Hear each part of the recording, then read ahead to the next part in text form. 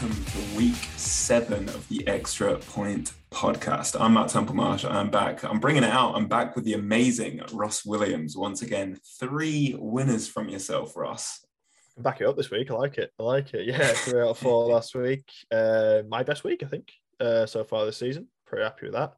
Was hopeful of the clean sweep. Didn't quite get there. The Dallas Cowboys let me down in my final pick of the week. But yeah, three nice ones. The Patriots, Josh Allen and Patrick Mahomes, 2 each. I mean, come on. And yeah, the New York Jets plus 8.5 I had against Green Bay Packers. I could have had minus 8.5. I think. I mean, almost just seems like a missed opportunity in hindsight, doesn't it? But still a nice win on the spread. Yeah, very happy with my performance last week. Hopefully I can take that into week 7 myself and a winner for yourself as well. Class, yeah. Rondale Moore managed to get 1 winner through for me, thankfully. Unlucky with the Buccaneers meltdown. Don't know what happened with Mike Evans. Well, Tom Brady in general. They are just not looking good at the moment. And then, yeah, Matt Ryan somehow throws nearly 60 passes and not 1 interception. So I've got no explanation for that performance. Yeah, I have no explanation for. Yeah, Matt Ryan, Matty Ice, now holds the Indianapolis Colts franchise record for most completions in the game. I mean, the house that Peyton Manning built and Matt Ryan holds that record is pretty insane. But the NFL is a funny beast sometimes. Yeah, very unlucky that one, I think. Thursday Night Football was last night as we're recording this. Been terrible all year, generally prime time. Lot of points last night even. Yeah, what are your thoughts? What are your thoughts on the NFL generally going into this week? Yeah, there was a game last night. The real news happened. The Niners have got Christian McCaffrey. Forget TNF. This is the news from last night. I'm a Niners fan, massive homer, and wow. One of the best running backs in the game. I love it. I absolutely love it. Yeah, take that, Cardinals fans. Yeah, got to win. And Tim does not care. Yeah, McCaffrey, huge news. It's a fire sale in Carolina, isn't it? It's a real fire sale. Second of the week, Robbie Anderson moving on to the Cardinals as it happens as well earlier in the week. But yeah, CMC, huge, big ticket player. One of the greatest fantasy players I've ever come across. Anyone's ever come across. A 2nd, 3rd, 4th, and a 5th round pick for 2024. That's the asking price. That was the price you paid. Yeah, we'll speak quite candidly. You as a 49ers fan, what do you think of that value? I think it's worth it. If they wanted, the first reports came out saying they wanted multiple first round picks, which they were never, ever going to get. So if you think about that, that's good value there. This kind of, the way they're valuing it, apparently it equates to a first round pick, which I guess can be fair. You're looking at our draft and it all hinges on compensatory picks, which I'm completely fine with. We're going to get loads, but all these players that have left us in free agency, like Jimmy G as well, he's probably going to leave the team. That's going to give us another 3rd round pick. Think about the coaches. So Robert Saleh, Mike McDaniel, that's 2 3rd round picks right there. Our defensive coordinator, DeMeco Ryans, he's very, very much in line for a job come the next coaching carousel. That's going to be another pick coming up as well. I think we're banking on how good we are with building a roster, building our staff, that it's not really too much of an issue. And for the value, it just all hinges on, can he stay healthy? And the way our medical staff, or just the way that we play, it fills me with worry that he is going to play about 2 games and immediately get injured. But I will love those 2 games. Yeah, that was my immediate concern. I must admit, his durability is the issue. Christian McCaffrey would be one of the greatest running backs we've ever seen. He's still, he's up there in terms of certainly our generation in terms of players we've seen. But yeah, he's just not had enough games really to put himself in the top bracket. Yeah, Drew. But the thing with the 49ers is obviously Shanahan's offense. He's made kind of diamonds out of nothing in the last few years in terms of, countless names at running back. Made up superstars like Raheem Mostert, Jeff Wilson, kind of these guys who've it's been a carousel, isn't it, running back? I guess there's 2 arguments, isn't there? There's one argument where you'd go, well, why would the 49ers give up so much for a running back in that system where you don't, because it is a system, you don't necessarily need a guy like that. I guess the counter argument is, looks like you've got a pretty good team this year. The defense is ranking number 1 in the NFL. You've never had a superstar there. You've never felt like you needed to. What can Shanahan do with that absolute, big ticket player at running back. So it's exciting. It's an exciting move, and I think it's exciting. Certainly for that NFC West, which is a bit all over the place at the minute as well. And just it's Niners now. Don't worry. We'll be taking that.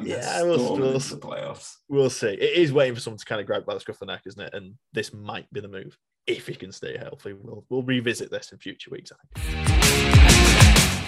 Okay, then let's get into week 7 proper. Let's get into our picks for this week. We're on a little bit of a hot streak. Let's keep this up. I'm going with a few underdogs this week, to be fair, and I'm kicking off with, I think, this season's ultimate underdog, to be honest, in the Atlanta Falcons. I've kind of avoided them so far this season. I can't avoid them any longer. I cannot do it. They are plus 6.5 against the Cincinnati Bengals this week.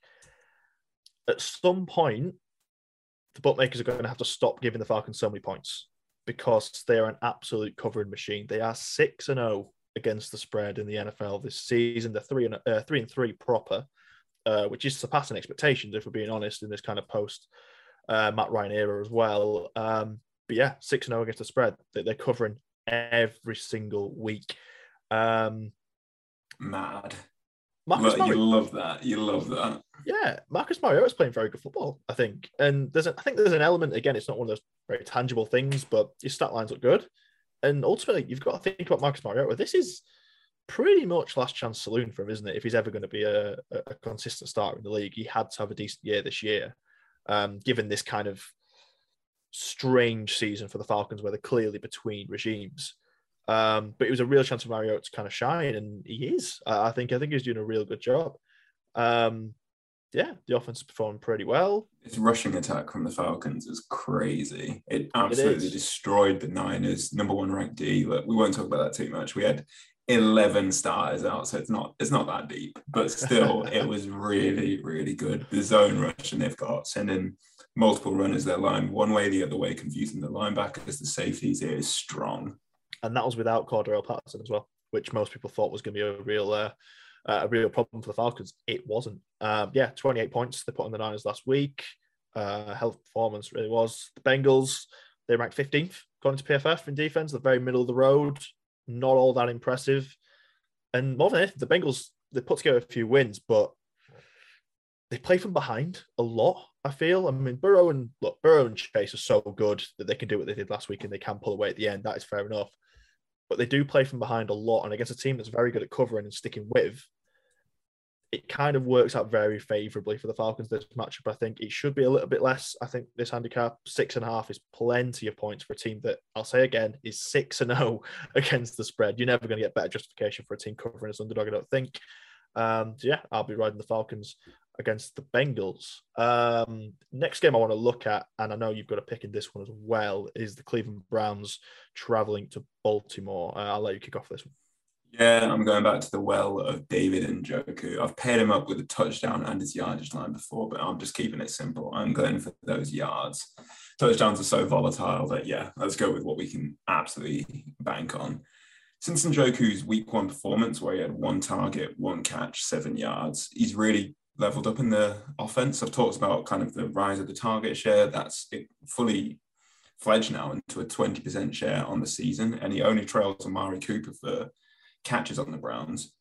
He's averaging 57 yards a game. That's inclusive of that week 1 7-yard performance. Over his last 4 games, he's got 78 yards, which is crazy for a tight end. He's only trailing Mark Andrews, Travis Kelce, and Dallas Goedert.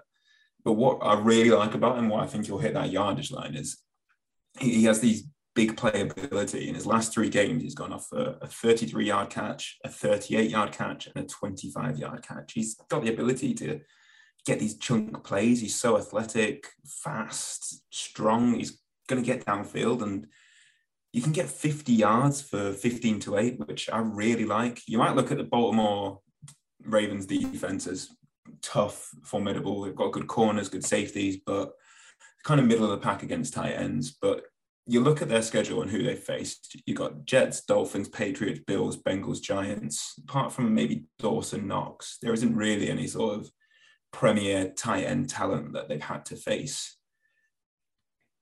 Njoku's so athletic, so he's got a good relationship with Jacoby Brissett. I think 50 yards is easy. You think about these last 4 games, 78 yards. Just, take this generous line here. Yeah, I completely agree. The Browns beat you at the middle. That's what they do. He's a big part of that. I like it. I'm of a similar feeling, I think, in this game. I'm picking the Browns on the handicap. Again, another 6.5 line. I wonder if it'll stay there. And we're recording this on Friday. I do wonder whether this one will shift a little bit. Seems a little bit strong. Look, I mean, the elephant in the room is the Browns were battered by a very good, in my opinion, Patriots team. Who've really come out of their shell in the last few weeks. Whisper it, Bailey Zappi might be the guy. But he's got 3 more weeks now, I think. Mac Jones with an ankle sprain out of nowhere.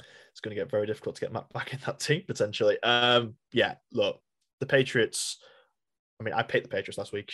It's because they matched up beautifully against Cleveland. They just do. Look, sometimes the NFL is very much like boxing, and matchups are so important. The Patriots and the Browns, absolutely perfect. And they took a bit of a battering. That's probably why the line is where it is. I don't think that was all the Browns are about. I think they're more than that. They've had some hard luck stories this year. The Chargers, the Jets have lost some tight ones. They've won some games too. They've hung around. Again, talk about matchups. This Ravens matchup for them, I think, is quite nice. I was checking PFF earlier. Both offensively and defensively, the Browns are far superior, according to most pundits. 9th in terms of NFL rank against 29th in terms of defense. He talks about the Ravens being middle of the road in some departments. Maybe not even that, if it being fair. And offensively, the Browns ranked 13th against 24th. That's kind of all the justification you need, especially when you've got 6.5 points in your back pocket as well. And I think the crucial thing with this one is the Ravens obviously coming off a loss as well against the Giants. I would say in terms of the style of play, Giants and Browns are probably about as similar as you're going to get in terms of run heavy. They're going to run the football down your throat. The Ravens didn't like that last week, so I like the Browns covering this game, and they might even threaten the money line. I'm not going to lie. Yeah, no, I fully agree with you. Let's move on to another game where we've both got a shout. I'll kick off and go slightly against your choice, but not too much. So it's okay. Not too much. One thing that I haven't referenced to back up Njoku's point, it is National Tight End Day on Sunday. It's this George Kittle created holiday, but we're going to buy into it, and I'm going for Evan Engram. He's only got 30.5 yards, which to me, that's really not much. He's really built his way into this offense over these past 2 weeks. He's had 11 catches off 16 targets for 109 yards. You compare the first 4 weeks of the season, he had a 12% target share. Over weeks 5 and 6, that's shot up to 25%. We like these upward trends when trying to find out what prices and what lines we should be backing. Throw in that this is a revenge game for Evan Engram, kind of Giants. He was a Pro Bowler. I mean, shouldn't really been a Pro Bowler. It was kind of like one of those Super Bowl substitute or injury substitute players, but still, he made it. Yeah. He never really was that good. He had his best year in his rookie year, I think, and hasn't done too much since, but he's shown flashes in these past 2 weeks. Giants D against, Giants in general, who knows what the hell's going on at the moment. It's every week they're the worst 3-1 team, they're the worst 4-1 team, they're the worst 5-1 team. When does it stop? But against tight ends, we can actually say they're pretty porous. They're allowing the 7th most yards in the league to tight ends, conceding an average of 59 yards to the position. I think you've only got 30 yards for Evan Engram, a 25% target share. I like this a lot. Yeah, and the thing with Evan Engram is a bit of a it's a bit unique in the sense that when they signed him, I mean, you look at, they're quite happy to put him out wide as well. He's a little bit of a dual threat, isn't he? They'll kind of use him as a receiver to a certain extent as well, Evan Engram. I think they kind of did that because they weren't sure in terms of the receivers they actually brought in terms of your Christian Kirks and guys like that. So he's got that dual purpose as well, which means more snaps, more opportunities. I like it. That line's really low. I think that's really, really strong. And it is a low line, which means he's not going to potentially absolutely tear the game open, which means my pick still works as well. Because I'm picking the Giants. I'm picking the Giants in this game. The Jags had a great start. Let's be honest, they had a great start to this season. Trevor Lawrence looked really nice. He showed flashes last week as well, but they're a little bit more sparing in loss to the Colts. But it's 2 straight losses now for the Jags after that strong start. And yeah, you referenced the Giants line, 5-1. The New York Giants, the New York Football Giants, are 5-1. The Jags are 2-4 for all their kind of early promise. They are 2-4 at this point. The key for me in this one, I mean, first and foremost, Saquon Barkley is technically questionable. I've not seen anything to suggest he won't play, but I'll just throw that in there as a caveat. If Saquon Barkley doesn't play for whatever reason between now and Sunday, then, adjust accordingly, of course. But that's just one of those things worth mentioning with him having the Q next to his name. I think it's just a precaution. Won't be anything. Daniel Jones is the key. I think he's been playing great the last few weeks. He's probably playing. I mean, this is not saying much, but he's probably playing the football of his career at this point because he's not turned the ball over. That's the crucial thing. Daniel Jones always had a bit of talent, but he was always way too porous in terms of turning the ball over. That's where the Jags get you because they're very good in terms of interception stats. They're very good defensively in terms of point scoring. But Jones is finally trending in the right direction in terms of looking after the football. That is absolutely key. I'll put a lot of credit down to the head coach. I think Brian Daboll's done a great job with Daniel Jones. It must be him. He's the only kind of moving part Definitely. There. They look a very well-coached team. If you can keep the ball out of the hands of the Jags defense, I think you've got a chance. I think you've got a real chance. The Giants are underdogs in this game. You can get +3.5. I don't get how they're underdogs. It doesn't make any sense to me. Me neither, but for the purpose of this podcast, for the purpose of our tips, I love it because it gives you some real value. Exactly. I was going to just say Giants +3.5. I really was until about 5 minutes before the record time. I looked at the stats again, and there's something really crucial with this game. The records. Giants 5-1, Jags 2-4. Against the spread, the Giants are 5-1, the Jags are 2-4. The spread doesn't matter. The spread doesn't matter in this game. You've got to take money line. I think with the value there, as underdogs, take the money line with the Giants. You can get a pretty good price. It might even be touching about 2-1 by Sunday, but even so, anything above even money, really. I like the Giants in this one. 6-1 New York Giants. Who on earth would have thought that at the start of the season? I'm all for it. Have you got one more for us? Yes, yeah. I'm going to the Houston Texans at the Las Vegas Raiders, and I am taking the 2 running backs, Josh Jacobs over 81.5, paired up with Dameon Pierce over 64.5. I mean, these running backs, they are looking amazing. Maybe the 2 of the most informed running backs in the NFL right now. Both coming off of buys, so they're going to be a little bit rested, a little bit fresher. I'm going to start with Dameon Pierce, who he's looking like rookie of the year. He's behind Breece Hall. I got him pre-season at 16-1. I'll just shout that out right now. He's come down to about 4-1, 5-1, that sort of range now. Don't really get why his line is only 64.5. On the year, he's got 412 yards, but he started off slow and he was sharing with Rex Burkhead. That made me drop him on fantasy football, probably the worst decision I've ever done because now I can't get him back. I tried to trade for him and I was quoted some stupid prices, but he is looking amazing. Over his last 3 games, he's got 310 rushing yards. That's 103 yards a game. His line is at 64.5. He's facing this Raiders D. They're giving up 81 rushing yards per game to running backs. And you think of who the Texans have. Brandon Cooks probably is the only other dynamic electric player on offense, but it's Davis Mills throwing the ball. You're going to lean into your best players. And I mean, Dameon Pierce is already looking like that. On the flip side, I mean, you're speaking of bad Russian defenses. There's nobody worse than the Houston Texans. They are giving up more yards per game to running backs than anybody else. It is 133 just rushing yards. I mean, even more receiving yards. So give me some Josh Jacobs. I mean, his resurgence is just a joy to watch. He's back at his very best. I mean, maybe even the best he's been. His rookie year was great, and we all thought, all right, here he is. Then he's kind of trailed off, I guess. But these last 2 games in particular, 49 rushes, 298 rushing yards, and 3 touchdowns. I mean, throw in, I think he had 60 receiving yards on top of that as well. But I'm going just for the rushing yards here. These are favorable matchups for both of them, and they're both going to lean into the run. It's really working for the Raiders, takes more pressure off of Derek Carr, and Texans, I mean, you just haven't really got anybody else. So, need to go for Dameon Pierce here. Bang the over for both of these. And if you pair them up, you can get this at 10-3, which I think, that is really nice. I like that a lot. Pierce, I mean, we talked about it at the start of the season, didn't we? And I'm not saying he's at this level. I don't think he'd expect to be at this level, but I'm seeing flashes of kind of that even that Jonathan Taylor rookie gear a little bit in some of the quote unquote angry runs. There's something, he's got something special. I think he'll look a really good player. And Josh Jacobs, against that defense. I mean, they don't even have Jack Easterby in the building now, so they don't even have the Lord Texans defense. They're in trouble. They're in real trouble, I think, against Josh Jacobs, who's finally hitting that kind of form we kind of hoped he would coming out of college. He was a trade candidate at the start of the year. I mean, they'll be scrambling to keep him now at this rate. Yeah, he always had it, didn't he? He always had it in the locker. And it's nice to see it actually come to fruition. Definitely. Final game, Ross. MVP candidate. Not just about Geno Smith. Let's talk. Why not? I'm looking at Seahawks Chargers in the 9:25 window, UK time at least. I believe this is the Sky Sports featured game as well. Who'd have thought the Seahawks would be in that game in week 7, but funny old league. I'm going with the over in this one. It's a little bit of a high number in 50.5 over there on the West Coast, but I quite like it.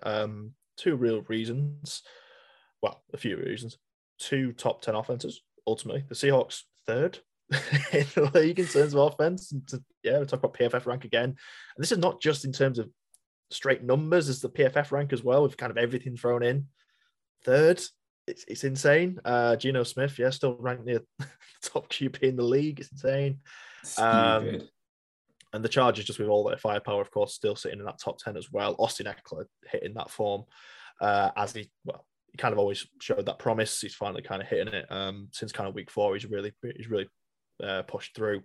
So you've got 2 good offenses and you've got 2 pretty leaky poor defenses, particularly the Seahawks, but the Chargers also rank in the bottom half of the league. Instantly, that gives justification to take the over in any kind of game. And for this one as well, I kind of looked at I looked at what Las Vegas is saying. I looked at where the money is going in this game. The stakes. The actual public bets, according to the Las Vegas Sportsbooks over in America, 57% of all public bets are on the under in this game. The general consensus is you go against the public. That's what you do, because the public is stupid. That's what happens. 57% are on the under in this game because they've looked at 50 and gone, no, that's too high. If you look at the actual money being placed, the stakes in this game, 69% in favor of the over. This is the sharp money. Less people are backing that, but higher stakes. They're more confident. That's really what you'll be looking at in terms of these markets. So nearly 70% in favor of the over in this game for the reasons I said. 2 good offenses, 2 bad defenses. Hopefully, Sky Sports have picked a good game in the 9:25 window. We get 51 points in this game.